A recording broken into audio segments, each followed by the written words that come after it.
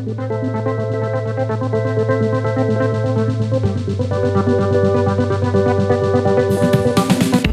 everyone, and welcome to the Wharton FinTech Podcast. I'm your host, Miguel Armaza. Our guest today is Salim Ramji, BlackRock's Senior Managing Director and Global Head of iShares and Index Investments. Founded in 1988, BlackRock is a global investment management firm and the world's largest asset manager with almost $9 trillion in AUM. And iShares is one of the largest ETF providers with almost $3 trillion in AUM.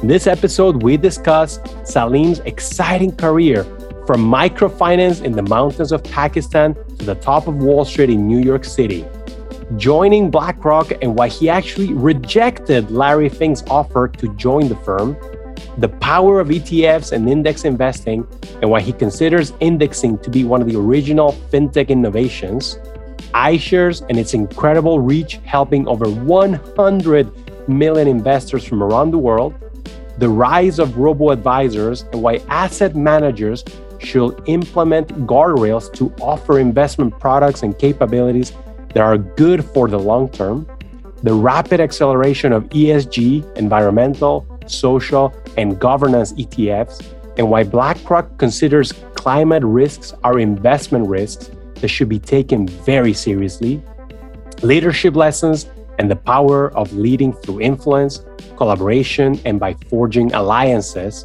and a whole lot more. I hope you enjoy this amazing conversation with Salim Ramji. Salim, thank you for joining us on the Wharton FinTech Podcast.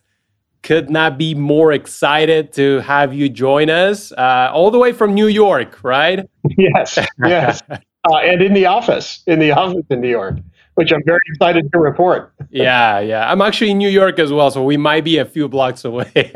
Right. That's great. You know, we've done close to 200 interviews in the last year, and I think only one was in person. Wow. But it actually works much better this way. Yeah. No, it's been a long, tough year for many people, and at least it's a great flexibility to be able to kind of do this virtually and even just do what we're doing kind of virtually. Absolutely. And maybe on that note, we can start by hearing about your background, right? And leading all the way to your current role. So yeah, kind of take us through your journey. Like where I started? Yeah, absolutely. Yeah. My first job, Miguel, was not, I don't even know if it's on my resume anymore, but I actually started out in microfinance. And my first job, which I did for a year after college, was in the north of Pakistan, where I would give out small loans to emerging women's enterprises or small farmers, like loans like for the equivalent of $2 or $3. And we'd take in savings, and it could be the equivalent of $1 or $2 or tiny amounts of savings. And that's what I did up in the mountains in the very north of Pakistan. And it was, I wanted to be a development economist. That's what I started out wanting to do. And I was hoping to get some field experience. It took me on a wandering path after that. I became a corporate lawyer for a few years and joined McKinsey & Company for a number of years. And over the past several years, I've been part of BlackRock. And, one of the things, just as I was kind of just reflecting on your question, part of the journey in each of the firms that I've been part of, like whether you go back to this little microfinance kind of savings organization to iShares today, is really being tuned in to what's the point of what you're doing and what's the purpose of what you're doing. And I think what attracted me 25, 30 years ago in that first job was I connected with the purpose of it. And helping kind of people save was a really important purpose that I found some degree of fulfillment in. And when I think about the great job that I have right now, the thing that gets me excited every day is kind of something similar, which is like you make investing easier and more affordable for people. And there's a really good point to that. And so I don't know if that's a journey or it's kind of like sort of what a thread. I'm trying to find a common thread between the the north of Pakistan to Midtown Manhattan in New York, and lots of places like London and Hong Kong in between. But if that's a thread, that's probably it, which is just connecting to the point of what you're doing and the purpose of what you're doing. It's certainly been an influence for me, whether it's subconsciously or even more now, kind of at the front of my mind. No, that's really incredible. And then I imagine you learned a ton during that year back in the mountains of Pakistan. Is that where your family's from? Is that where you're from? Is that why you were in Pakistan? No, not at all, actually. And my background's not quite as diverse as yours, and I was reading up on yours as well. But I was born in Tanzania, and then my family left when I was at about a year old, and I lived and grew up in Canada. And then I kind of went to school and college in England, and then outside of the north of Pakistan, in this small town called Gilgit, I then worked in London and Hong Kong and New York and other places. So I'm kind of from all over the place. I can relate to that. You're a citizen of the world. But New York is home because New York is full of people who are from all over the place. And it doesn't matter where you're from, right? Yeah, exactly. I was reading, Salim, that you actually rejected the first offer to join BlackRock directly from Larry Fink. Is that accurate? Yeah, it is. I was actually joking with Larry about it a few days ago, and we were remembering it. It's I'd worked with BlackRock back when I was an advisor, actually going back to even iShares 15 years ago or so. And Larry had very graciously invited me to join the firm about 8 years ago. And I gave it a little bit of thought and ultimately declined the offer. And he was very good about it. A couple of weeks later, I was giving a speech, actually at a BlackRock conference. And one of Larry's partners at the time, a guy named Charlie Halleck, who was really I think he was the first employee of BlackRock, but he was really kind of like one of the founders. He basically founded the whole Aladdin, the technology aspect of BlackRock. He came up to me and he said, "I heard you turned us down." And I said, "Yeah." And I expected this very gracious, great, let's stay in touch. And he really then asked me why I was such an idiot. I actually used slightly more colorful language than that, but I'll let you fill in the blanks. And then he sat me down for an hour and explained the answer to his own question. And he made some compelling arguments. And kind of by the end of that conversation, I realized I'd made a mistake. And true to form, Larry called me a couple hours later, and then we had a handshake agreement, and the rest is history. I've never looked back. But sometimes it's funny in any career decision. Sometimes it's a pivotal point. Sometimes you make the right decision. Sometimes you make the wrong decision. In this case, I got to do a redo, which I'm really glad that I ran into Charlie that day. And so since you joined, you've had a number of roles, right? But maybe you can talk about your current job and maybe talk a bit about iShares. Yeah. So iShares, it's our ETF and our index investing business. And it represents a large portion of the assets of the firm, about 2/3 of the assets of the firm. But it's I was hoping, Miguel, I could say it's the original fintech. It was 50 years ago that the first index investing fund was started by. It is the fintech podcast after all. yeah, exactly. I think the ATM might have beat indexation by a year or two. But the index investing discipline, if you will, was started 50 years ago. Started by a predecessor firm of ours, Wells Fargo. And when you look at Wells Fargo's annual report from 1971, it describes this new offering as investment technology. And really, as this has evolved over the years, because our first mandate was in 1971 for the Samsonite Luggage Corporation, it was a $6 million mandate. We've since grown the indexing and the ETF business over the years to about 1 million times that number. And so it's done quite well over 5 decades. But at its heart, it still is a technology.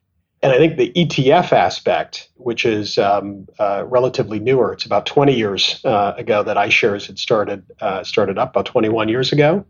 That at its core is also a technology, because what it's really doing is that it's taking underlying securities, putting them into a bundle, making it really transparent, making it really accessible, and making it really available to millions and millions of people. And so the really important thing to me, obviously the asset number is important, but the really important thing to me is how many people are using our ETFs. And so we've got 22 million people in the United States alone who use iShares.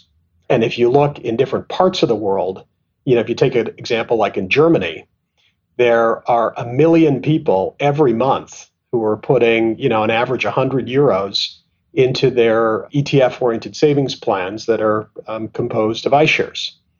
And when you look across the whole index investing capabilities of BlackRock, it's helping over 100 million people all around the world with their retirement plans, with ETFs as part of a model portfolio, with a whole range of things that I think are helping make investing easier and more accessible for a lot of people. So, there are different ways to look at the business. Obviously, there's growth and there's revenues and there's assets.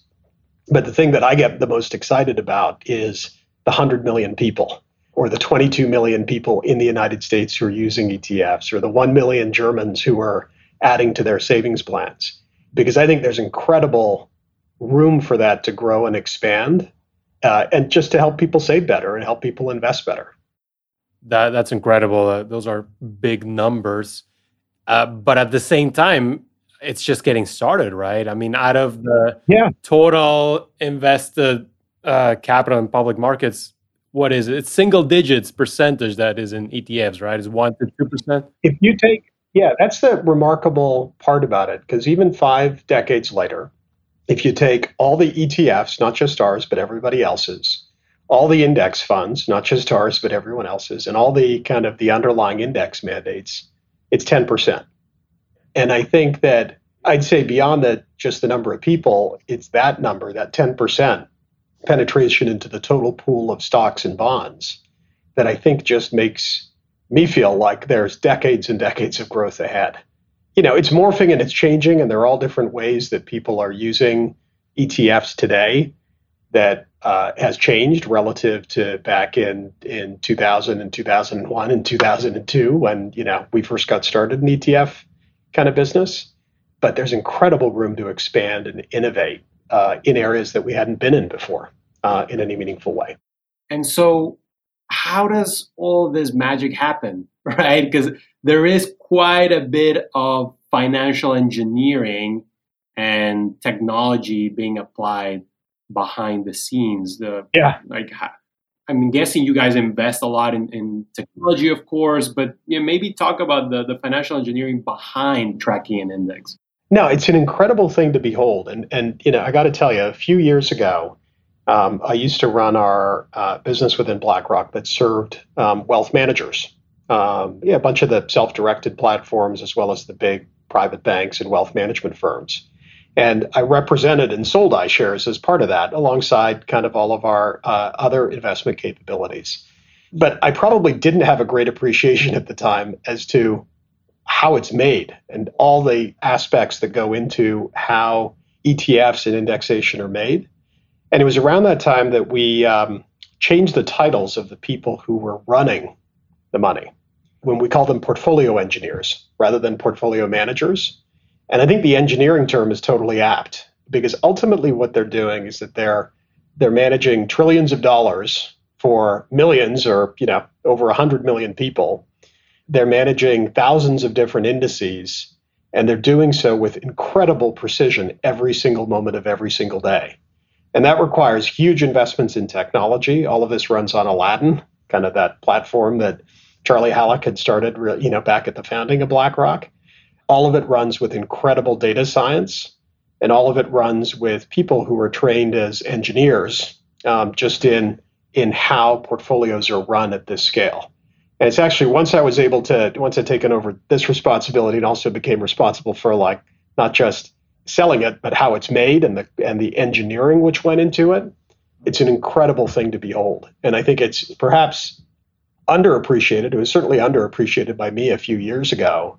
But, this time last year, I think people really, really understood the quality of the engineering that went into it. Because this time last year, beyond all the healthcare and societal things that the whole world was going through, indexation and ETFs were coming under the most severe stress that they've ever come under in their history. And I think really good engineering and really good performance, which happily we delivered through kind of all the stresses of February and March and April and last year, really was a distinguishing factor. And I think that not just gave me appreciation for it, but gave, I think, all of our clients and kind of many broader players in the ecosystem a deeper understanding of what really good product engineering meant and why it's important in ETFs and in indexing. You mentioned last year, of course, and we are over a year into a global pandemic. It's affected every single person in the world. Everybody. How has it affected you and your team? I'm sure you've had challenges along the way. Yeah, look, we've had challenges, but I think we've had some relatively good fortune as well. And I think that one of the amazing things is that our whole team, we were distributed across 16,000 offices across BlackRock a year ago, and everything worked, and everything actually worked pretty well. And I think that we were able to do that was, I think, a remarkable feat of technology and engineering and good fortune and a whole series of things. I think that for our teams, that we were able to continue to be able to do our jobs remotely, I think, was a great benefit as well, because at least during kind of the worst parts of the pandemic, it enabled people to be home and be safe and be out of harm's way in ways that other professions or other people around the world didn't have that particular privilege. And so, all of those were really good things because it enabled us to keep our promises to our clients. It enabled us to kind of, generally speaking, stay safe and healthy. I think the stresses that it puts on the system are natural, and I think many companies are going through it, which is, we had and still have excellent teamwork, but that teamwork is often built on many years of all of us working together and trust and relationships that we've been able to draw on in the past year or so that we've been remote. But it becomes harder if you're a new analyst or just out of business school or just joining the firm and you're joining into a fully remote kind of aspect, because it's just harder to build those relationships. And so I'm hopeful that as more people get vaccinated and as it becomes safer to come in, that over the course of this year, more and more people are able to come in, not because everything isn't working, it's actually working. But I just think that cultural fabric and that teamwork is built on trust and relationships. And we've had to draw down on those relationships to keep everything running. But we just need to replenish it, and we just need to, be able to have fun together and be able to look each other in the eye in 3D, not just in 2D. And that's what I'm looking forward to, at least from a work perspective, as it becomes safer and as people feel more secure, kind of coming back into the office. And now, Salim, you mentioned that something that's very important for you is democratizing access to financial markets, to financial products, right? And you are definitely at iShares at BlackRock, you're doing that. But you also have to be aware that, and I know you are, that there are a lot of up and coming fintechs trying to do the same, right? And some of them are getting very significant traction, right? How closely do you track emerging robo-advisors, and what are your thoughts around the industry? Oh, yeah. I mean, there are many different providers all over the world, many of whom have been on your podcast. Yeah. And I listened with a great deal of interest. I think generally speaking, it's marvelous. And I say generally speaking because I think underneath it, what they're trying to do is make investing easier and more accessible and cheaper and the like, which is, I think, the similar type of thing that we're trying to do. We don't have a direct-to-consumer business at BlackRock. And so we will work with robo-advisors. We will work with big, large, kind of multi-trillion-dollar platforms like, the Fidelities of the world.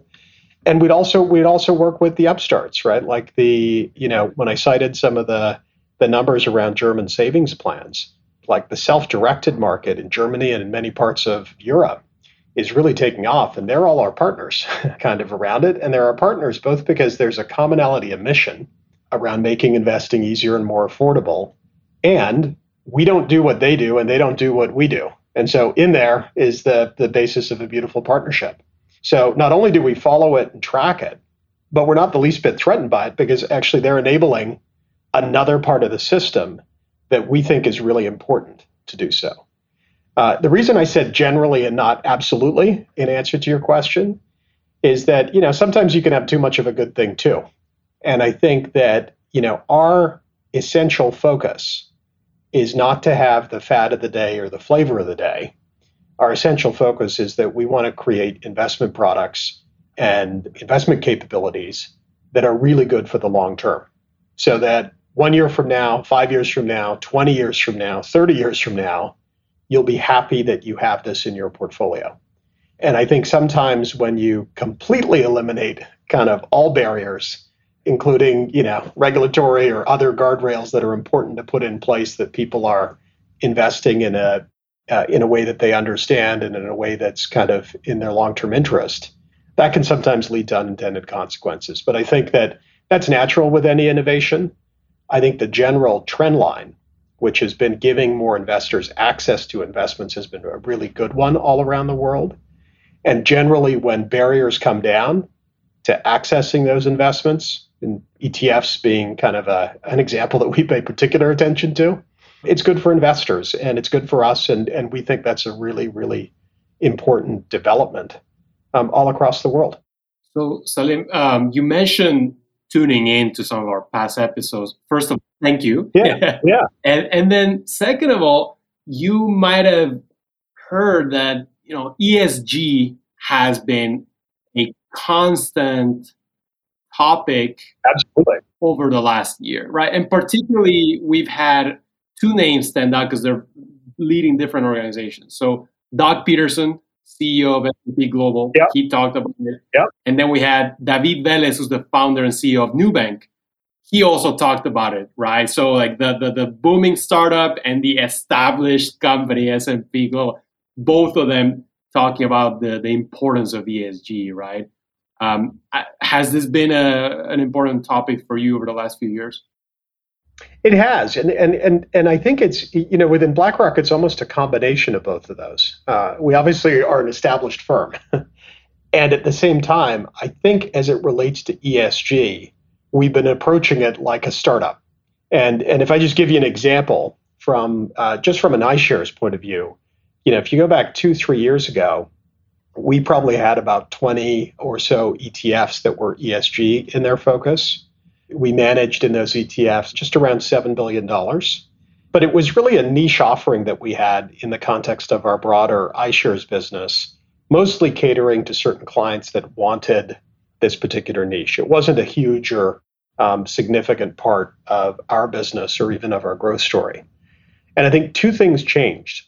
The first was that across our investment teams and our own research teams, we really started to understand climate risks, for example, as investment risks. And we started to understand the magnitude of the changes that could have to clients' long-term portfolios if they were exposed to risks that they didn't understand. And for our firm, which was built on a foundation of risk management, understanding these risks as central to good long-term investing was really, really important. And we started speaking with a louder voice about that. And as we spoke with a louder voice kind of around that, what we found is that many of our clients all around the world had been yearning for investment firms and for other firms to be able to help them make the transition. I mean, they knew intuitively that climate risks were investment risks. They understood intuitively some of the case that we were making empirically. But their big question was how. And I think that's where ETFs have been playing a really important role, because what we were able to do over the course of like a couple of years, and this is sort of the startup aspect to it, is we were able to expand our lineup from 20 products to over 150. And when you look at our total assets today, there's something like 20 times the level that they were just 2 years ago. And so it's just, well over $140 billion in our iShares ETFs and index funds. And so that's where you really get the combination of these things happening, where if you can be nimble and forceful to see and be able to help accelerate an important trend like ESG, and you can use the scale that things like Aladdin, things like our ETF business give us to be able to rapidly expand, but still maintain your quality and your technology and all the things that make the engineering of iShares really good intact. That's, I think, where you can have something really important happening. And so we've been public that we expect by the end of the decade, we're going to be managing $1 trillion in sustainable investments. And we want to help clients make the transition towards sustainable more than any other firm. And so it sort of captures the two kind of aspects, which is like you need an established company to help make these shifts, and you need to have the nimbleness of a startup or the nimbleness of a kind of perhaps more entrepreneurial aspect. And I think one of the great benefits of BlackRock is you can kind of have both. And I was also reading, you tell me if this is correct or not, your best-selling thematic ETF last year was a clean energy ETF. Yeah. And it's this one was, the underlying indices are run by Doug's firm, by S&P. And this fund had launched probably just over 10 years ago. So we've had a couple of these funds around. They didn't gather a lot of assets for their first 5-10 years. I mean, they gathered some, but it wasn't massive. And I think we started to see some real changes happening just over a year ago, in part because of their performance. And there was an upgrading of the performance expectations around and results of clean energy firms. And in part because more and more investors wanted to have access to clean energy investments in their portfolio. We've seen those two funds, and we've got one based in the United States and one based in Europe, really, grow from being under $1 billion to well over 10 in the course of a year. And again, that's really quite extraordinary growth. Even within a high growth business like iShares, that's pretty, you don't see that a lot. And I think it speaks to the demand out there amongst investors to have access to things like clean energy or things like low carbon investments, or even just broader ESG oriented investments. Clearly, ESG, a big trend for you and the market. How about other global trends that you've been seeing and that you're excited about? Yeah, there's another one which I'm really excited about. It's a little bit in the weeds. And I think if you stretch the definition of fintech a little bit, I think it fits within the fintech definition. But it's really what's happening in the bond market. And, our bond ETFs, like if you go back in history, the first ETFs were launched about 30 years ago, not by us, but by another firm. We got started in iShares about 20 years ago, and about just over 20 years ago. And about 18 years ago, we launched the first bond ETF. And that's a business that's grown for us. But the reason I relate it back to a technology is when you look at what the bond market itself and how it operates.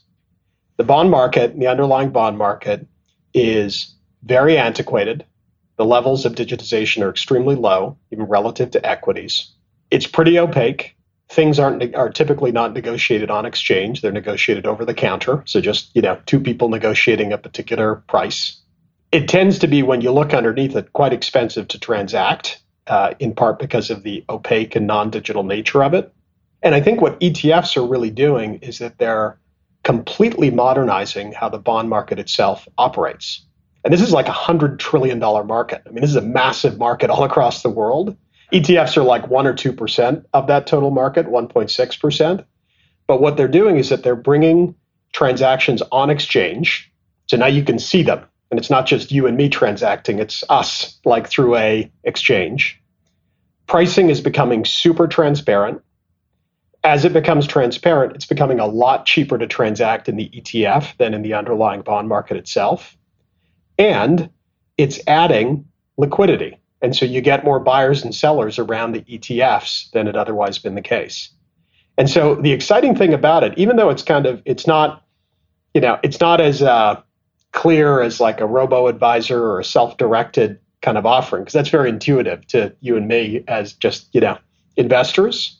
But what's really exciting about what's happening to the bond market, it's the application of this concept of ETFs as a technology, changing the way in which a whole ecosystem is working. And I find it really exciting. Even more importantly, the two of our founders of our firm, our CEO and our president, who got their start in the bond market 35 years ago, are really excited about this as a modernizing force. And I think it's going to enable more and more of this democratization that's been happening in equities to happen in bonds as well. Because even if you think about it, as an individual investor, like it's really hard to buy a bond. It's really easy to buy a bond ETF. And the ability to wrap what's otherwise a hard to access set of securities and make it easier and transparent, cheaper, and the like is really just a continuation of this mission. I think that we've been on since 1971. And certainly we've been on for the past 20 plus years since iShares was formed. That's fascinating. And it's adding more diversification to the ETF space in general. Yeah. Right. Yeah, because we just within iShares, we run over 1,100 ETFs across the world. Some of them are active ETFs. Actually, just a couple of weeks ago, we launched the largest active ETF launch in history, in US history. And it was an active ETF. It was focused on low carbon transition readiness. But we also run, 900 different indices all across the world. And so you can get all sorts of different ways in which to customize your portfolio, even just using ETFs. If you want to add in mutual funds or securities or other things, great. But that just gives clients lots of ways to customize if they wanted to customize towards certain countries or towards ESG or towards certain kind of parts of the market like the bond market or the like. And I think that that's part of the richness of what a lot of the innovation of the past 5 years has been about. Salim, so you run a large organization, right? I wonder if you could share your approach to leadership, right? We talk to a lot of founders, and some of them are early in their journey. Others are much later and they're already established unicorns. And then we also talk to corporate leaders like yourself. And I think there's a lot to learn from management and leadership style. Yeah, so maybe I'll give you one piece of context about BlackRock, and then I'll give you one or two pieces about me. The one piece about BlackRock, which always really appealed to me back when I was advising BlackRock, certainly appealed to me now that I've understood and been part of BlackRock for the past several years, is this notion of one firm. And lots of companies will say that, but I think that the reason why I think we really operate like that is because there is an ethos which was put in this firm, I think from its founding, when 8 partners founded the firm, of that it should operate as a highly matrix partnership. And so as a result, if you want to do anything great within this firm or ambitious within this firm, it's impossible to do it within your own business unit. You got to partner with lots of people. You got to partner with the team in Aladdin. You got to partner with our active investors. You got to partner with our marketing teams. And so it's probably amongst the most matrix large corporations that I've seen. But it works because I think that there's a magic to partnership. And when things are working together, you can actually achieve massive things at a scale that you couldn't if it was just a small firm or if it was a much more siloed firm. And, in speaking to a number of our founders and the like, that was part of the original design. Like they wanted to maintain that ethos of 8 people in a room, even though we're over 16,000 people and often still in 16,000 rooms. For me, that really appealed because the way that I try and lead is through influence and through collaboration and through forging alliances. And I spent my professional life after my microfinance stint in private partnerships. And so the idea of being able to form alliances with people and build bridges with people, be they your internal partners or be they your clients or be they other participants in the system, kind of came naturally. And so the real essence of it is don't tell someone what to do and don't even solve the problem for them so that they will discover what they need to do. But how do you understand what motivates them? How do you understand how they can get excited about a mission and areas of joint success? And how do you influence them around that path? That's probably the closest articulation of kind of what I'm trying to do as a leader and get people really invested that it's kind of less about your success or my success, but it's about our success. And I think in being able to do that, we can actually achieve something bigger than any one of us can do. And I think it's really, really important, especially in this firm, to be able to achieve something. You can only achieve really good things through multiple layers of partnership all across the firm, and most importantly with our clients. Fascinating stuff.